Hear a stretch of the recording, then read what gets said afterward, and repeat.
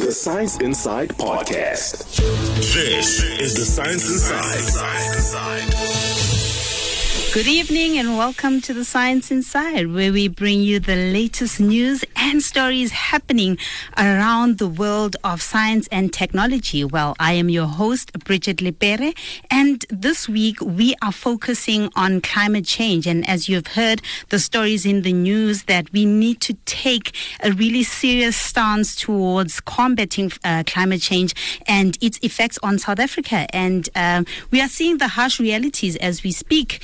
Climatic extremes are impacting both water quality and availability through changes in rainfall patterns, where we are now seeing more intense storms, floods, and droughts. And of course, we see changes in soil moisture and runoffs, and the effects of increasing evaporation and changing temperatures on aquatic systems. Climate change is already a measurable reality, posing significant social, economic, and environmental risks. And these are challenges that are seen globally. And like many other developing countries, South Africa is especially vulnerable to the impacts of climate change. And the following clip is from the WITS Global Institute of Change, unpacking some of the important facts that drive climate change. South Africa has never been hotter, and every year hits new record temperatures. For every 2 degrees Celsius that the Earth warms, parts of South Africa will warm by 4 degrees. That's right.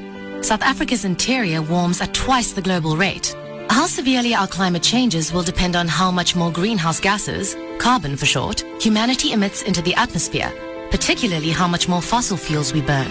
Governments across the world agree that global temperatures must not rise by more than 2 degrees Celsius to preserve life as we know it. The science is clear that humanity needs to become carbon neutral by the second half of the century. To play our part in saving the world, South Africa needs to decide how we'll get to the low-carbon path we want to be on by 2050. Right now, we're putting about 550 megatons of CO2 equivalent into the atmosphere. By 2021, this figure is expected to be closer to 600 megatons due to an increase in fossil fuel consumption per capita from cars, industry, electricity, agriculture, and so forth. But carbon emissions accumulate over time, which means the effects of our addiction to carbon become worse every year. Ideally, South Africa needs to keep its cumulative carbon emissions to 12,000 megatons to help prevent temperatures from rising too much. Think of those 12,000 megatons as our carbon budget. That's all we have to spend, and we'll need to plan our spending very carefully. We need to get on a low-carbon pathway as soon as possible to make sure our carbon emissions stop increasing by around 2021 if we want to reach the 2050 target. But how do we get there? Do we try to keep our emissions stable for a few years and then leave it up to our children to decarbonize? Or do we stop burning fossil fuels and switch to renewable energies like wind and solar now to leave some emission space for future generations? Either way, our carbon emissions must be cut. If we don't, temperatures could increase dramatically, which would result in crop failures, increased food insecurity, decreased productivity, increased levels of poverty, more health issues, and greater stress on our economy. Delaying the decline in emissions would use up South Africa's carbon budget quickly, leaving very little emission space for the next generation. Cutting emissions as soon as possible would give us the best chance for a sustainable future. The policymakers in charge of mapping South Africa's low-carbon pathway needs input from the public to help them make informed decisions. The time for all of us to decide our future is now.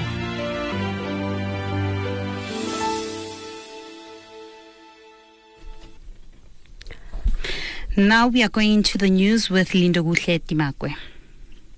This week's Science Headline. Good evening, I'm Lindokuhle Timakwe. And in your news making headlines this week, 18-year-old invests mind-controlled prosthetic hand, and an urgent call by international scientists to tackle climate change.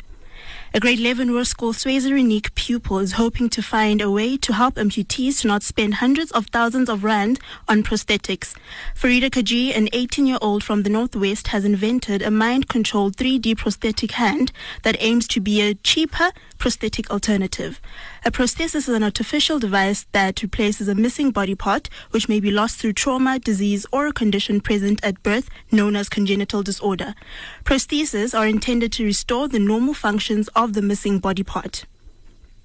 So basically, the main idea that I had was to make a difference, but also, win big, because this was for a project, for a competition. I didn't just want to do it for the competition. I actually wanted to make a difference because this was a platform to start on.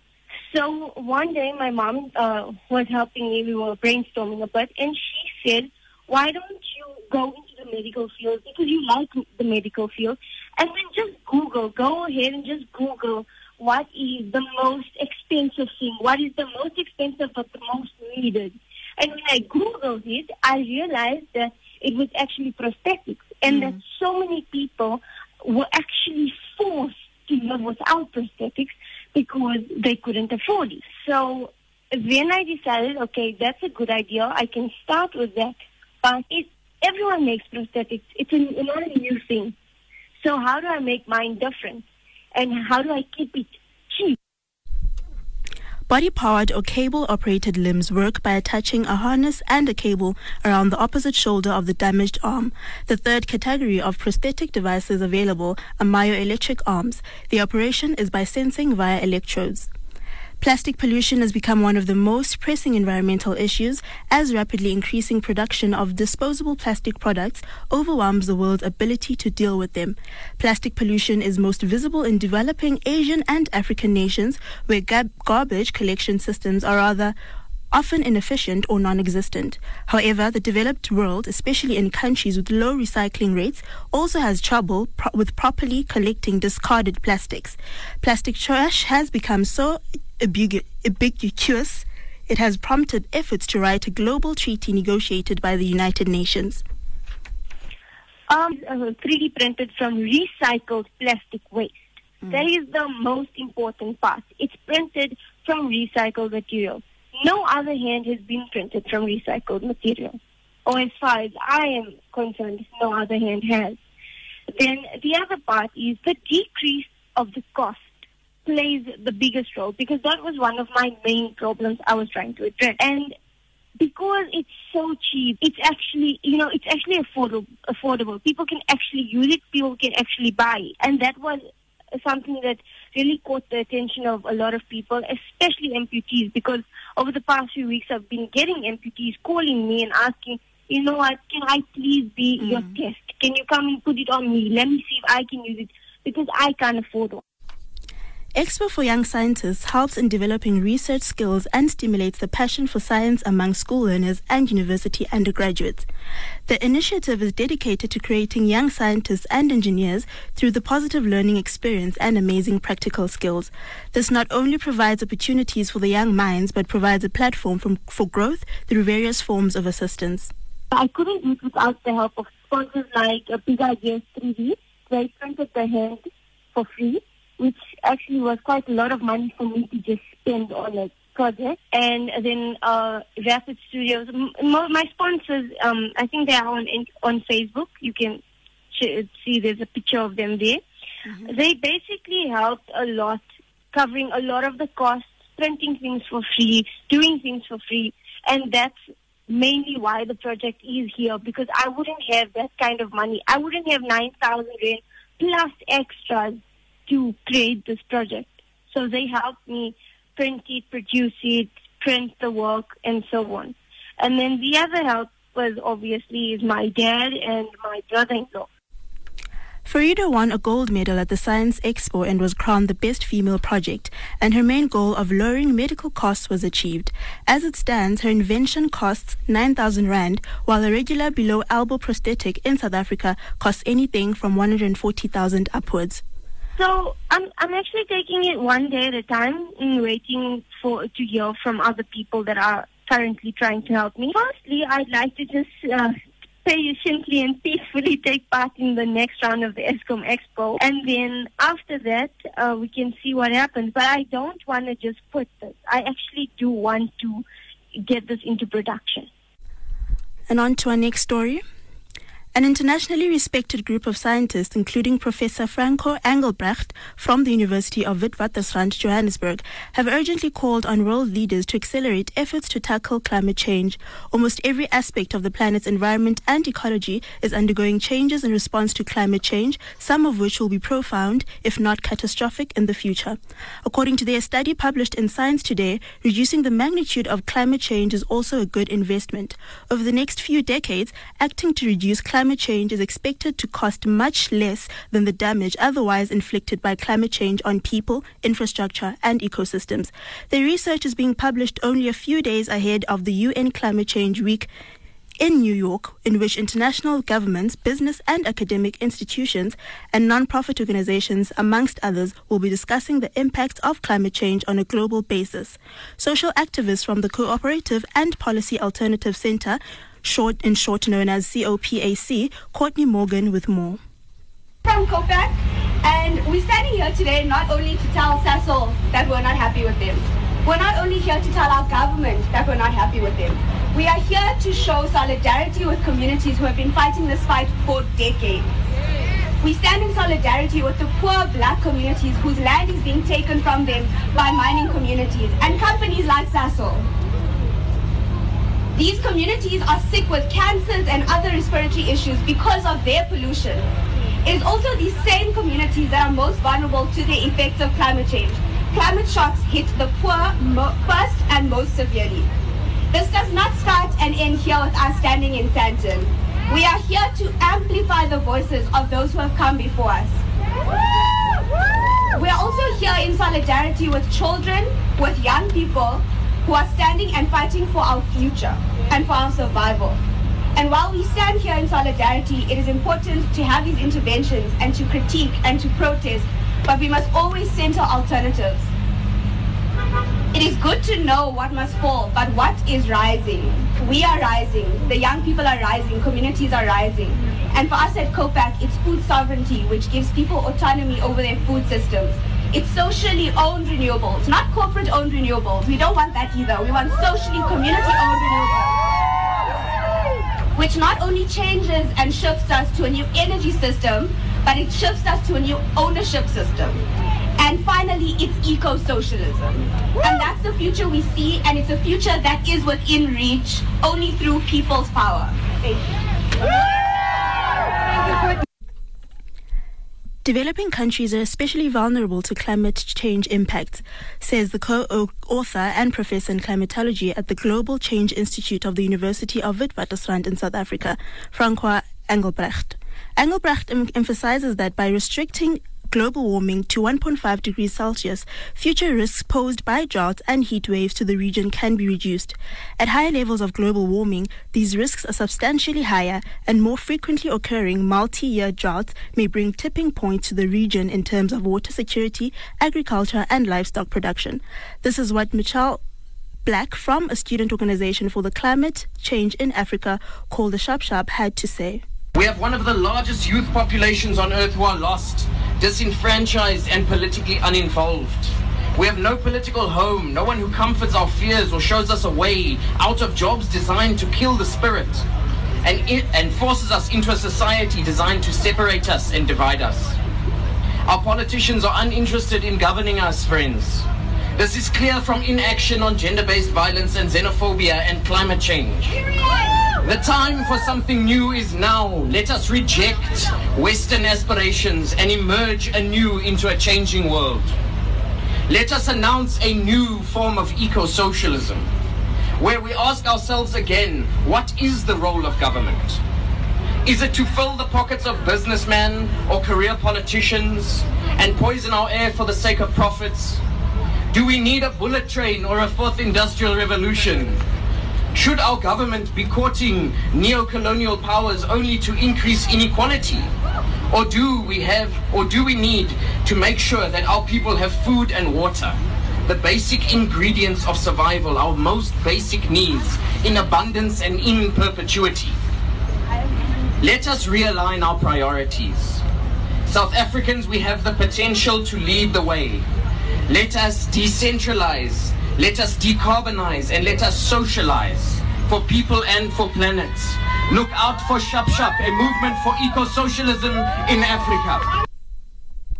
These changes are having major consequences. The paper updates a database of climate-related changes and finds that there are significant benefits from avoiding 2 degrees Celsius of global warming and aiming to restrict the increase in global temperature to 1.5 degrees Celsius above the pre-industrial global temperatures. Professor Rachel Warren from the Tynard Centre at the University of East Anglia in the UK assessed projections of risks for forests, biodiversity, food, crops and other critical systems and found very significant benefits for limiting global warming to 1.5 degrees Celsius rather than 2 degrees Celsius. A recent report from the United Nations projected that as many as million species may be at risk of extinction over the coming decades and centuries. Climate change is not the only factor, but is one of the most important ones. Professor Michael Taylor, co-author and Dean of Science at the University of the West Indies, says that the urgency of dealing with climate change is not an academic issue, states that it is a matter of life and death. Lastly, Jane Cherry from the South African Food Sovereignty Campaign speaks about how climate change affects food security. The campaign was established in 2015 by small-scale farmers, the landless, community organizations, NGOs and the hungry. And as a campaign, we have a shared understanding that we have a corporate and globalized food system that is responsible for worsening social and health challenges. We have an epidemic of obesity in South Africa because of the poor quality of food that is available in shops, and we have widespread hunger and malnutrition because healthy food is too expensive for many people to access. And on top of that, and why we are here today, is climate change is making the situation worse. With the recent drought, we already saw maize prices increasing by 30%. Climate change means that there will be more droughts more frequently, there will be heat waves, there will be floods, and this will impact our ability to grow food in South Africa and on the continent. And what's more, climate change is increasing the burden of those who are already poor and vulnerable. Not only is climate change causing problems in our food system, but the industrialized food system is also heavily responsible for climate change. Up to 23% of greenhouse gas emissions come from agriculture, forestry and other land use. So while we are here at Sasol saying that we can't breathe, we also want to say that we can't eat. There are many in our country who are hungry, and if we don't do something about climate change, it's going to get a lot worse. Recapping your stories this hour, 18-year-old invents mind-controlled prosthetic hand and an urgent call by international scientists to tackle climate change. This week's Science Headline. This is the Science Inside. So, Bridget, what do you have for your story for us this evening? Well, the story is still based on climate change, and I will be unpacking it in a few minutes. So the Intergovernmental Panel on Climate Change published a 1.5 Celsius degrees report that is a world-recognized effort to reduce the rate at which the Earth's atmosphere is heating up. The report justified and quantified the massive impact that a 1.5 degree reduction would have on the fight against and mitigating risks of climate change. And if all countries in the world were to work together in achieving this goal, climatologist from the Global Institute for Change, Professor Francois Engelbrecht, unpacks the story for us. In the journal Science, a group of authors from this IPCC special report have taken that work further, summarizing the latest evidence we have of the benefits we can obtain through climate change mitigation, with actual quantifications of the costs needed for this mitigation effort, and on the other hand, the damages we are to incur across the planet in the absence of this mitigation effort. So what I will do now is just to briefly summarize some of the main statements from the science paper, which is quite consistent with what you'll find in the IPCC report. And the first is, of course, that in order to restrict global warming to 1.5 degrees Celsius during the course of this century, we need to act, of course, immediately and very, very strongly. The specific number that the report gives is that we need to reduce greenhouse gas emissions by 45% with respect to the 2010 levels by the year 2030. And then we need to continue, and we need to reach a carbon neutral world, or we also say net zero emissions, by the year 2050. The special report in this science paper makes the case that this can still be done in the presence of the right political will. The report never said that this was going to be easy, but even as we sit here today, the science says it can still be done. If we should give up on trying to achieve this aspirational target of the Paris Agreement, and we still pursue what is known as the long-term global goal within the Paris Agreement, which is to restrict the global temperature increase to 2 degrees Celsius, then we are still faced with significant challenges. We must still achieve net zero emissions in that case by the year 2070. So it doesn't give us that much more leeway anyway, and then we will run the risk of exceeding 2 degrees Celsius of global warming. The impacts of climate change can already be seen through the evidence of a 1 degree warmer climate than it already needs to be. And this has brought a range of problems associated with climate change. According to the report, our region in South Africa, or in Johannesburg, it's warming at already twice the global rate of warming in temperatures. In the summer of 2015-16, we've seen the warmest summer by far ever recorded in our region, the largest and unprecedented occurrence of heat waves ever recorded. Since then, we've had a Cape Town drought. We now have a drought that is already lasting for 3 years in the Northern Cape and the Eastern Cape. Climate science tells us that the likelihood of these types of droughts to occur, the multi-year droughts, is already 3 times higher than what it's supposed to be because of the global warming that has already occurred. So how does the future look like? We will see further impacts in our region under 1.5 degrees Celsius of global warming. We can't escape further warming. 1.5 degrees for South Africa means over the interior more or less 3 degrees Celsius. So we should expect an enhanced risk in our region in the first place of more frequent heat wave occurrences. That brings more frequent high fire danger days. And unfortunately, these increases in heatwave events go along with more increased likelihood of multi-year droughts. With every half a degree or a degree of global warming we add, we are increasing the frequency of these events. To the extent that the science paper and the report states that if we should reach 3 degrees Celsius of global warming, that's more or less 6 degrees Celsius in our region, the maize crop in southern Africa is no longer sustainable. And the livestock industry, the cattle industry, in Botswana, the Northern Cape, the Limpopo province, is no longer sustainable. So we reach tipping points with respect to many aspects of our agriculture. Johannesburg, as we speak, is 2 degrees warmer than it was meant to be. But Francois warns that the biggest challenge South Africa could face resulting to the escalating temperatures is increased events of droughts, right down to day zero types of droughts, not only in the winter season, but in the summer months as well. Should we keep to our commitment of reducing greenhouse gas emissions by just at least 1.5 to 2 degrees? Right now we are seeing day zero events occurring across many parts of the Eastern Cape in our country.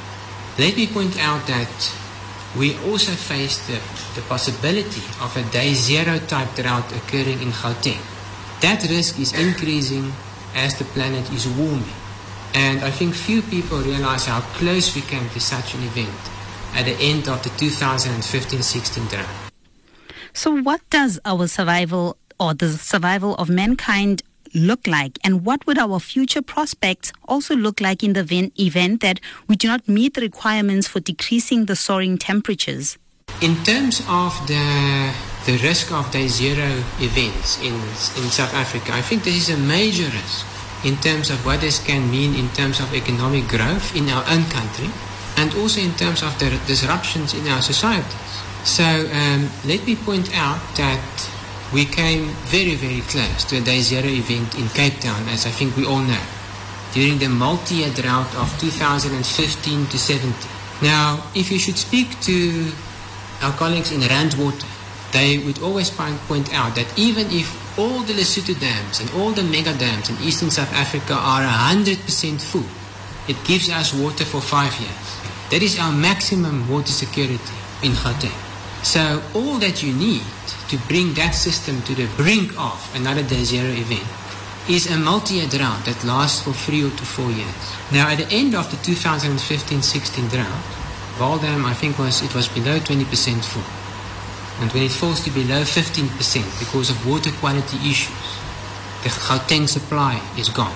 So the rest that I would like to point out is that we run a risk of Gauteng not receiving its full or even any of its water supply from the Lesotho mega dams. This requires more or less 4 to 5 years of drought is what can do this. And unfortunately, the science described in this paper shows that the risk for that type of drought is on the rise. And it will increase with every half a degree or degree of global warming we are adding to the system. Such a drought is already within the realms of possibilities, and let me point out that in many parts of rural South Africa, where you don't have Geriep Dam or an Orange Senku river system or a Vaal river system that can help you out through water transports, communities are already running into day zero events.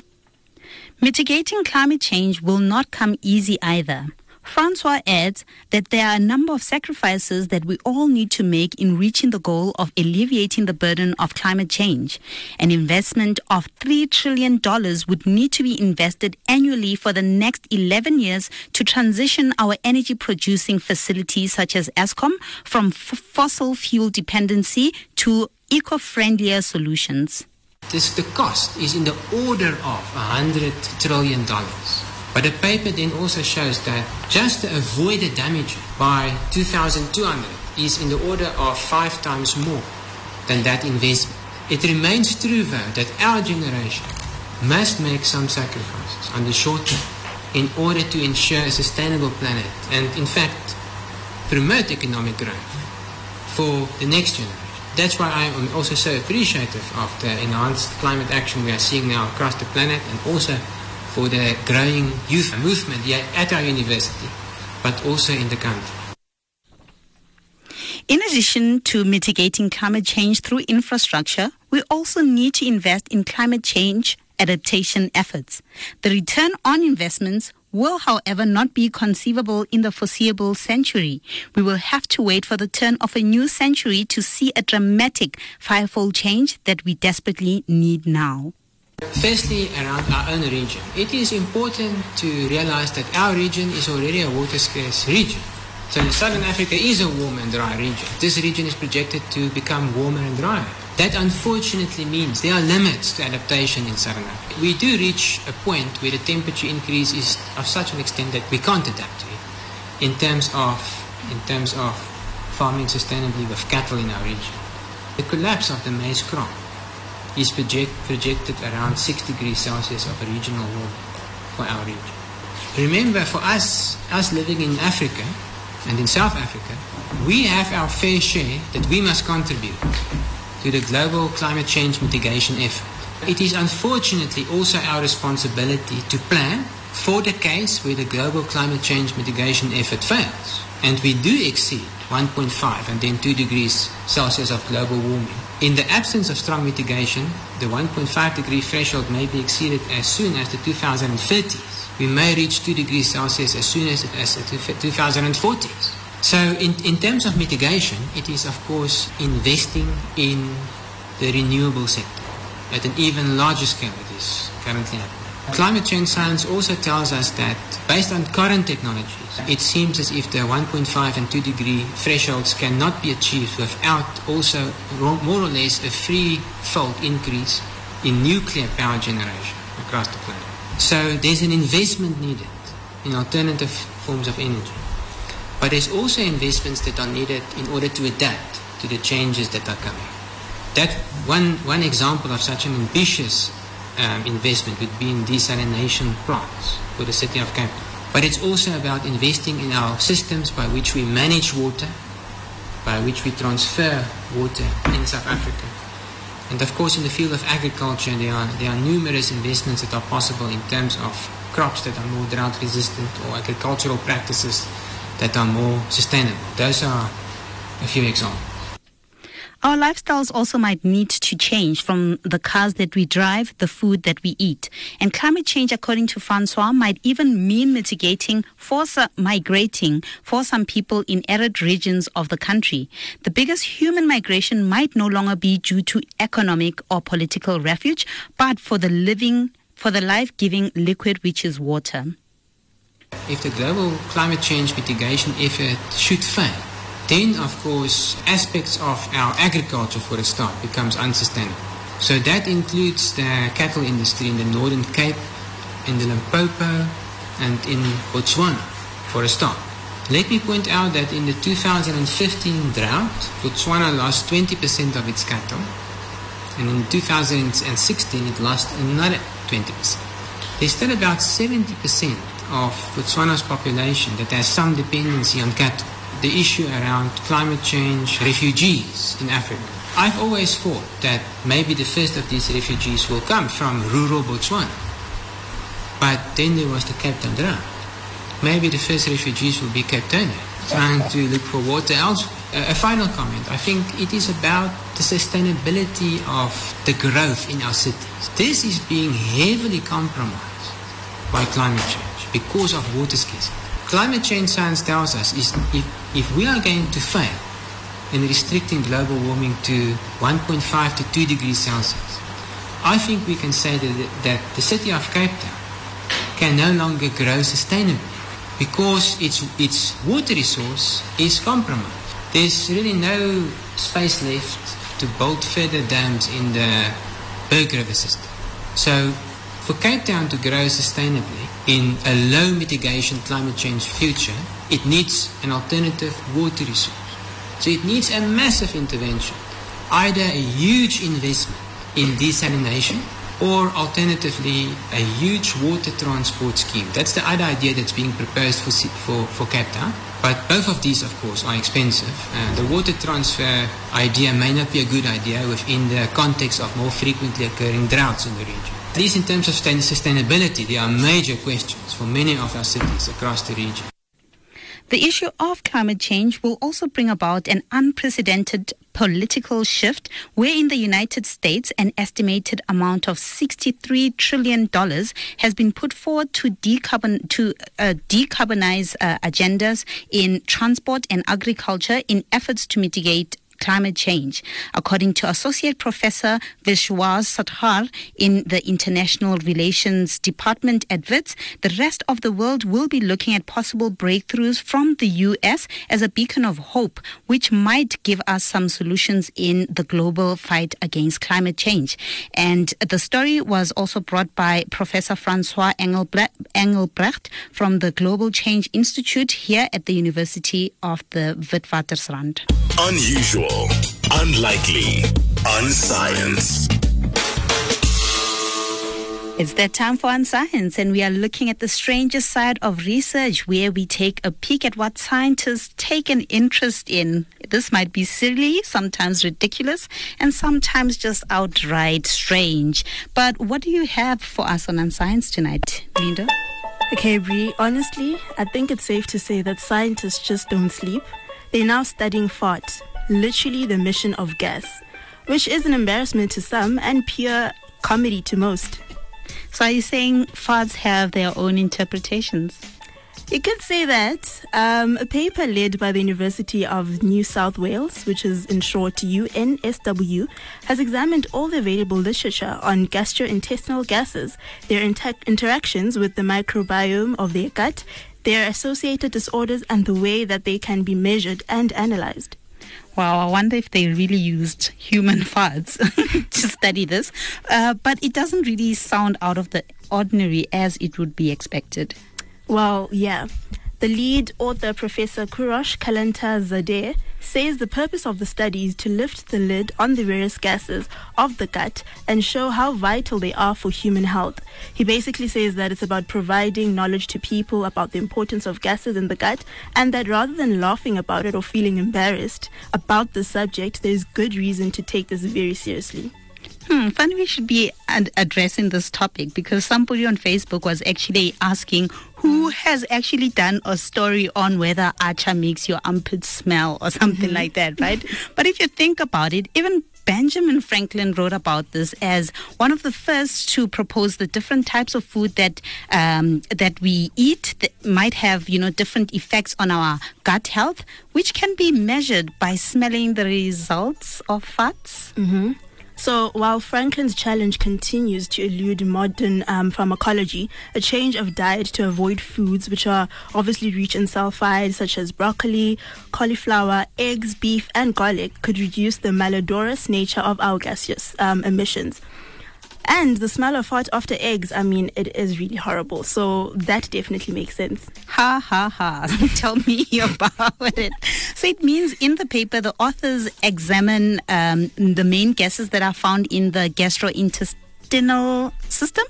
Yes, and Professor Kalanta Zadeh says that the gases in most abundance throughout the digestive system, which are nitrogen, oxygen, carbon dioxide, and hydrogen and methane, are odorless. By contrast, smelly sulfide compound gases exist in, trace amounts in the colon. So nitrogen and oxygen end up in the gut by being swallowed, and carbon dioxide can be chemically produced in the stomach. I can imagine after you've eaten a couple of eggs. So basically the remaining ones are mostly byproducts of this microbiome. Mm-hmm. So with the exception of nitrogen, the gases found in the intestines have also been linked with various gut diseases, including malabsorption of food, irritable bowel syndromes, inflammatory bowel diseases, and even colon cancer, especially when the gas profiles deviate from the norm. Okay, so it makes sense why this professor would say that these adjustments to our diet is generally the first port of call to mitigate these disorders, as we can modulate the gases by eating different types of food, wouldn't you say? Yeah. So now the UNSW team, together with their partners at the Monash University and startup company Atmo Biosciences, is commercializing a revolutionary tool to analyze the gastrointestinal gases within the body in the form of, the ingestible capsule loaded with gas sensing technology. Oh my goodness, what has the world come to? But it's really interesting. So what would this capsule do exactly? Would it dissolve and help the releasing or the slow releasing of the gases? So the capsule can detect gaseous biomarkers as it passes through the gut, all the while transmitting the captured data wirelessly to the cloud for aggregation and analysis.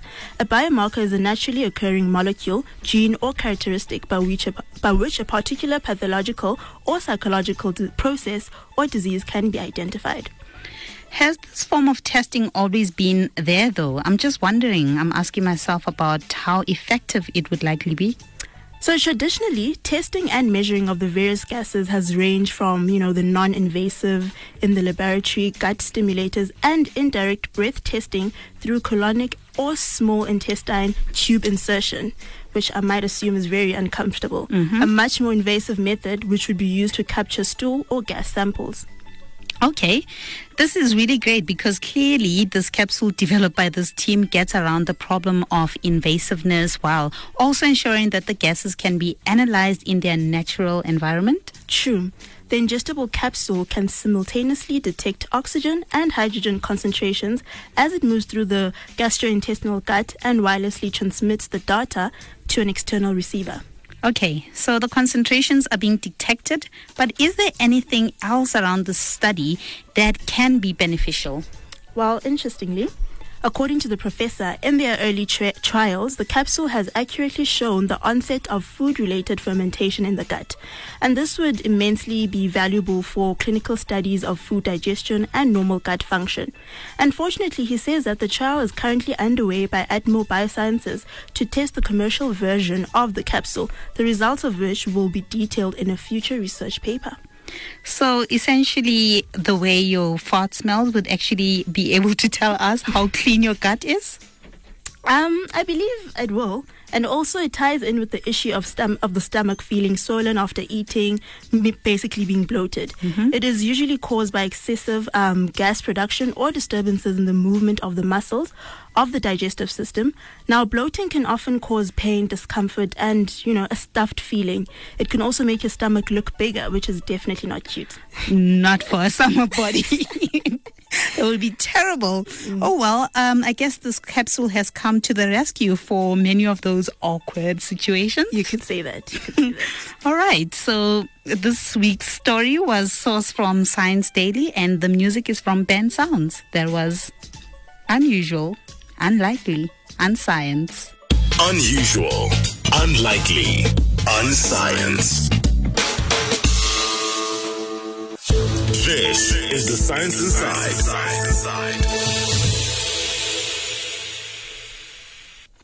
Now we're going to a conversation about preparing in advance through planning, engaging, right down to managing a natural disaster. The Wits School of Governance teamed up with the Gauteng Provincial Disaster Management Centre to explore disaster risk reduction. This was the second provincial lecture series to further understand the complex interconnectedness between risk and resilience, as well as examine opportunities for risk reduction through climate change adaptation. Last week, Friday, the African Centre and Philanthropy and Social Investment held a dialogue on mitigation risk and planning for natural disaster should it strike. Eva Chupa has more on the story. Discussion on disaster management dialogue, moderated by Bongani Bengwa, looked at acknowledging and responding to climate change and natural disasters within the African continent. One of the key themes expressed was how to build resilience to natural disaster. Gertrude Chimange from the Catholic Commission of Justice shares her ideas on vulnerable communities and what the vulnerability means to those affected by natural disaster. When you look at the region itself and how we support each other as peers in a context of vulnerability and in a context of where we have natural disasters.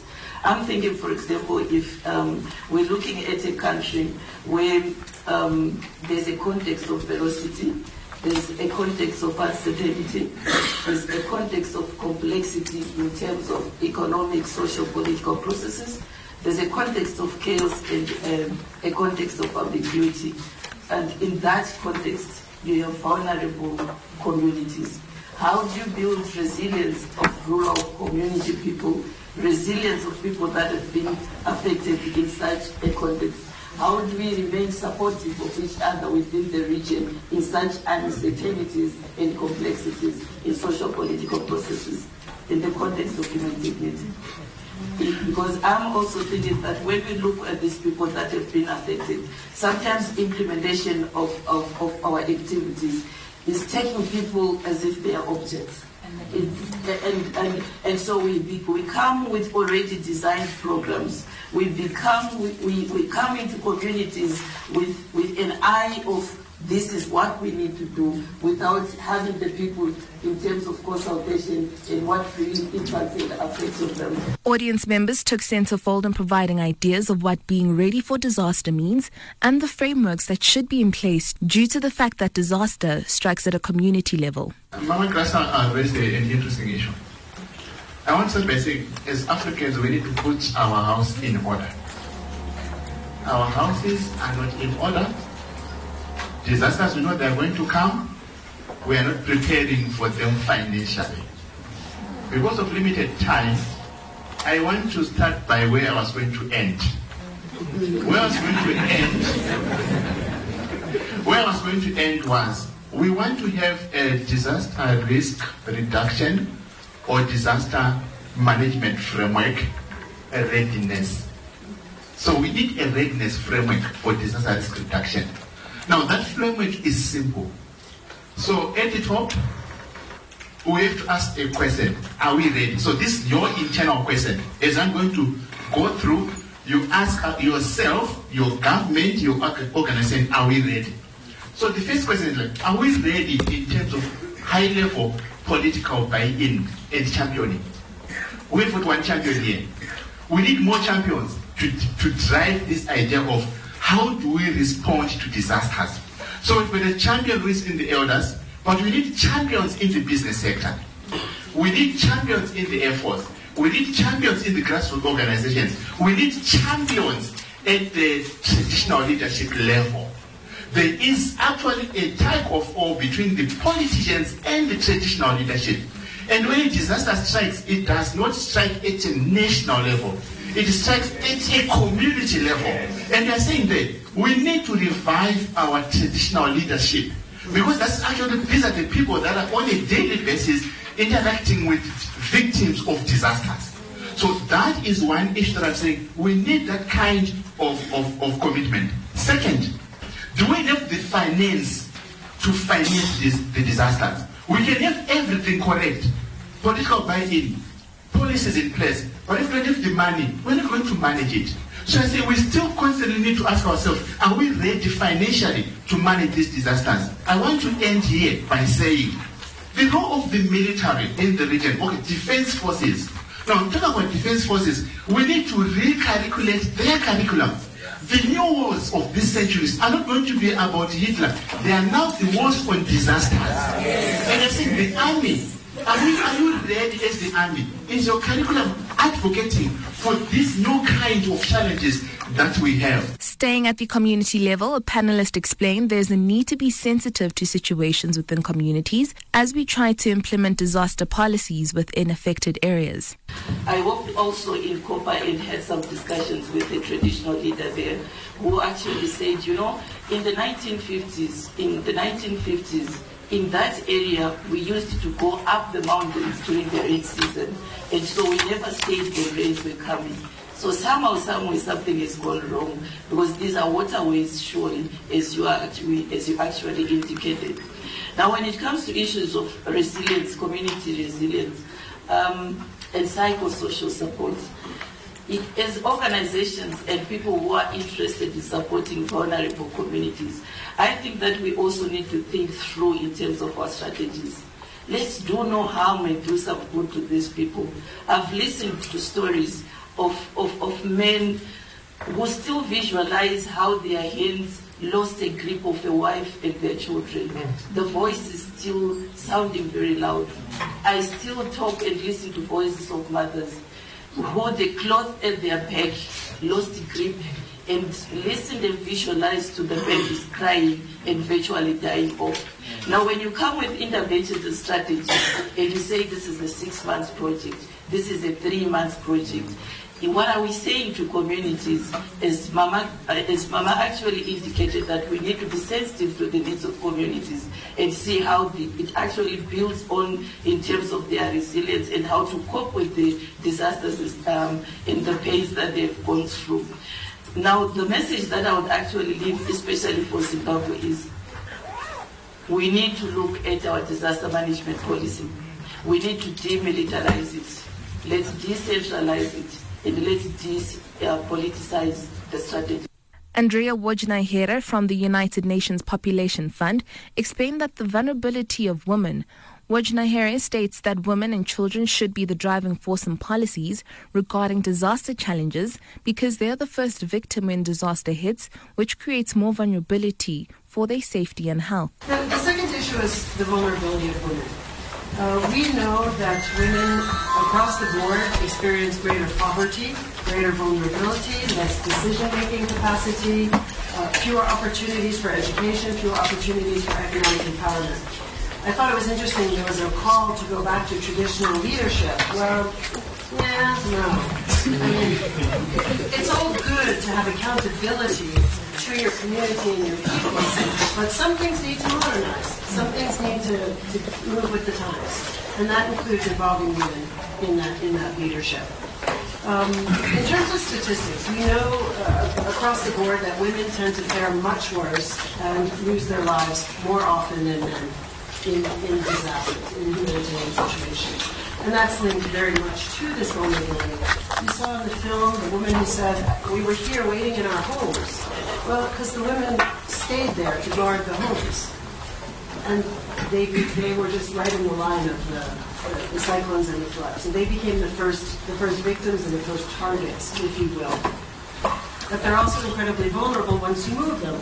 As you saw in the centers, They're without their communities. They may not even have their traditional leaders because they may have fled in all kinds of directions. They may not have their spouses. They may not have the extended family around them. So they become very vulnerable for their physical safety as well as economically. It may be very difficult for a pregnant woman to sit in a food distribution line for 9 hours, or an elderly woman, for example. This is the Science Inside. That was a story by Eva Chippa where she unpacked the complex interconnectedness between risk and resilience.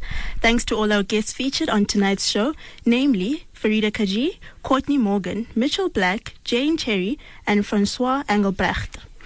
Last but not least, our team behind the scenes is production by Lindokuhle Timakwe, Eva Chippa, and tech by Kutlwano Sirame.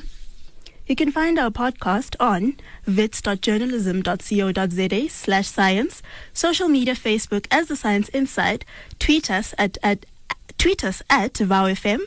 The Science Inside is produced by the Wits Radio Academy, funded in part by the South African Department of Science and Technology. Thank you. Good night. The Science Inside Podcast.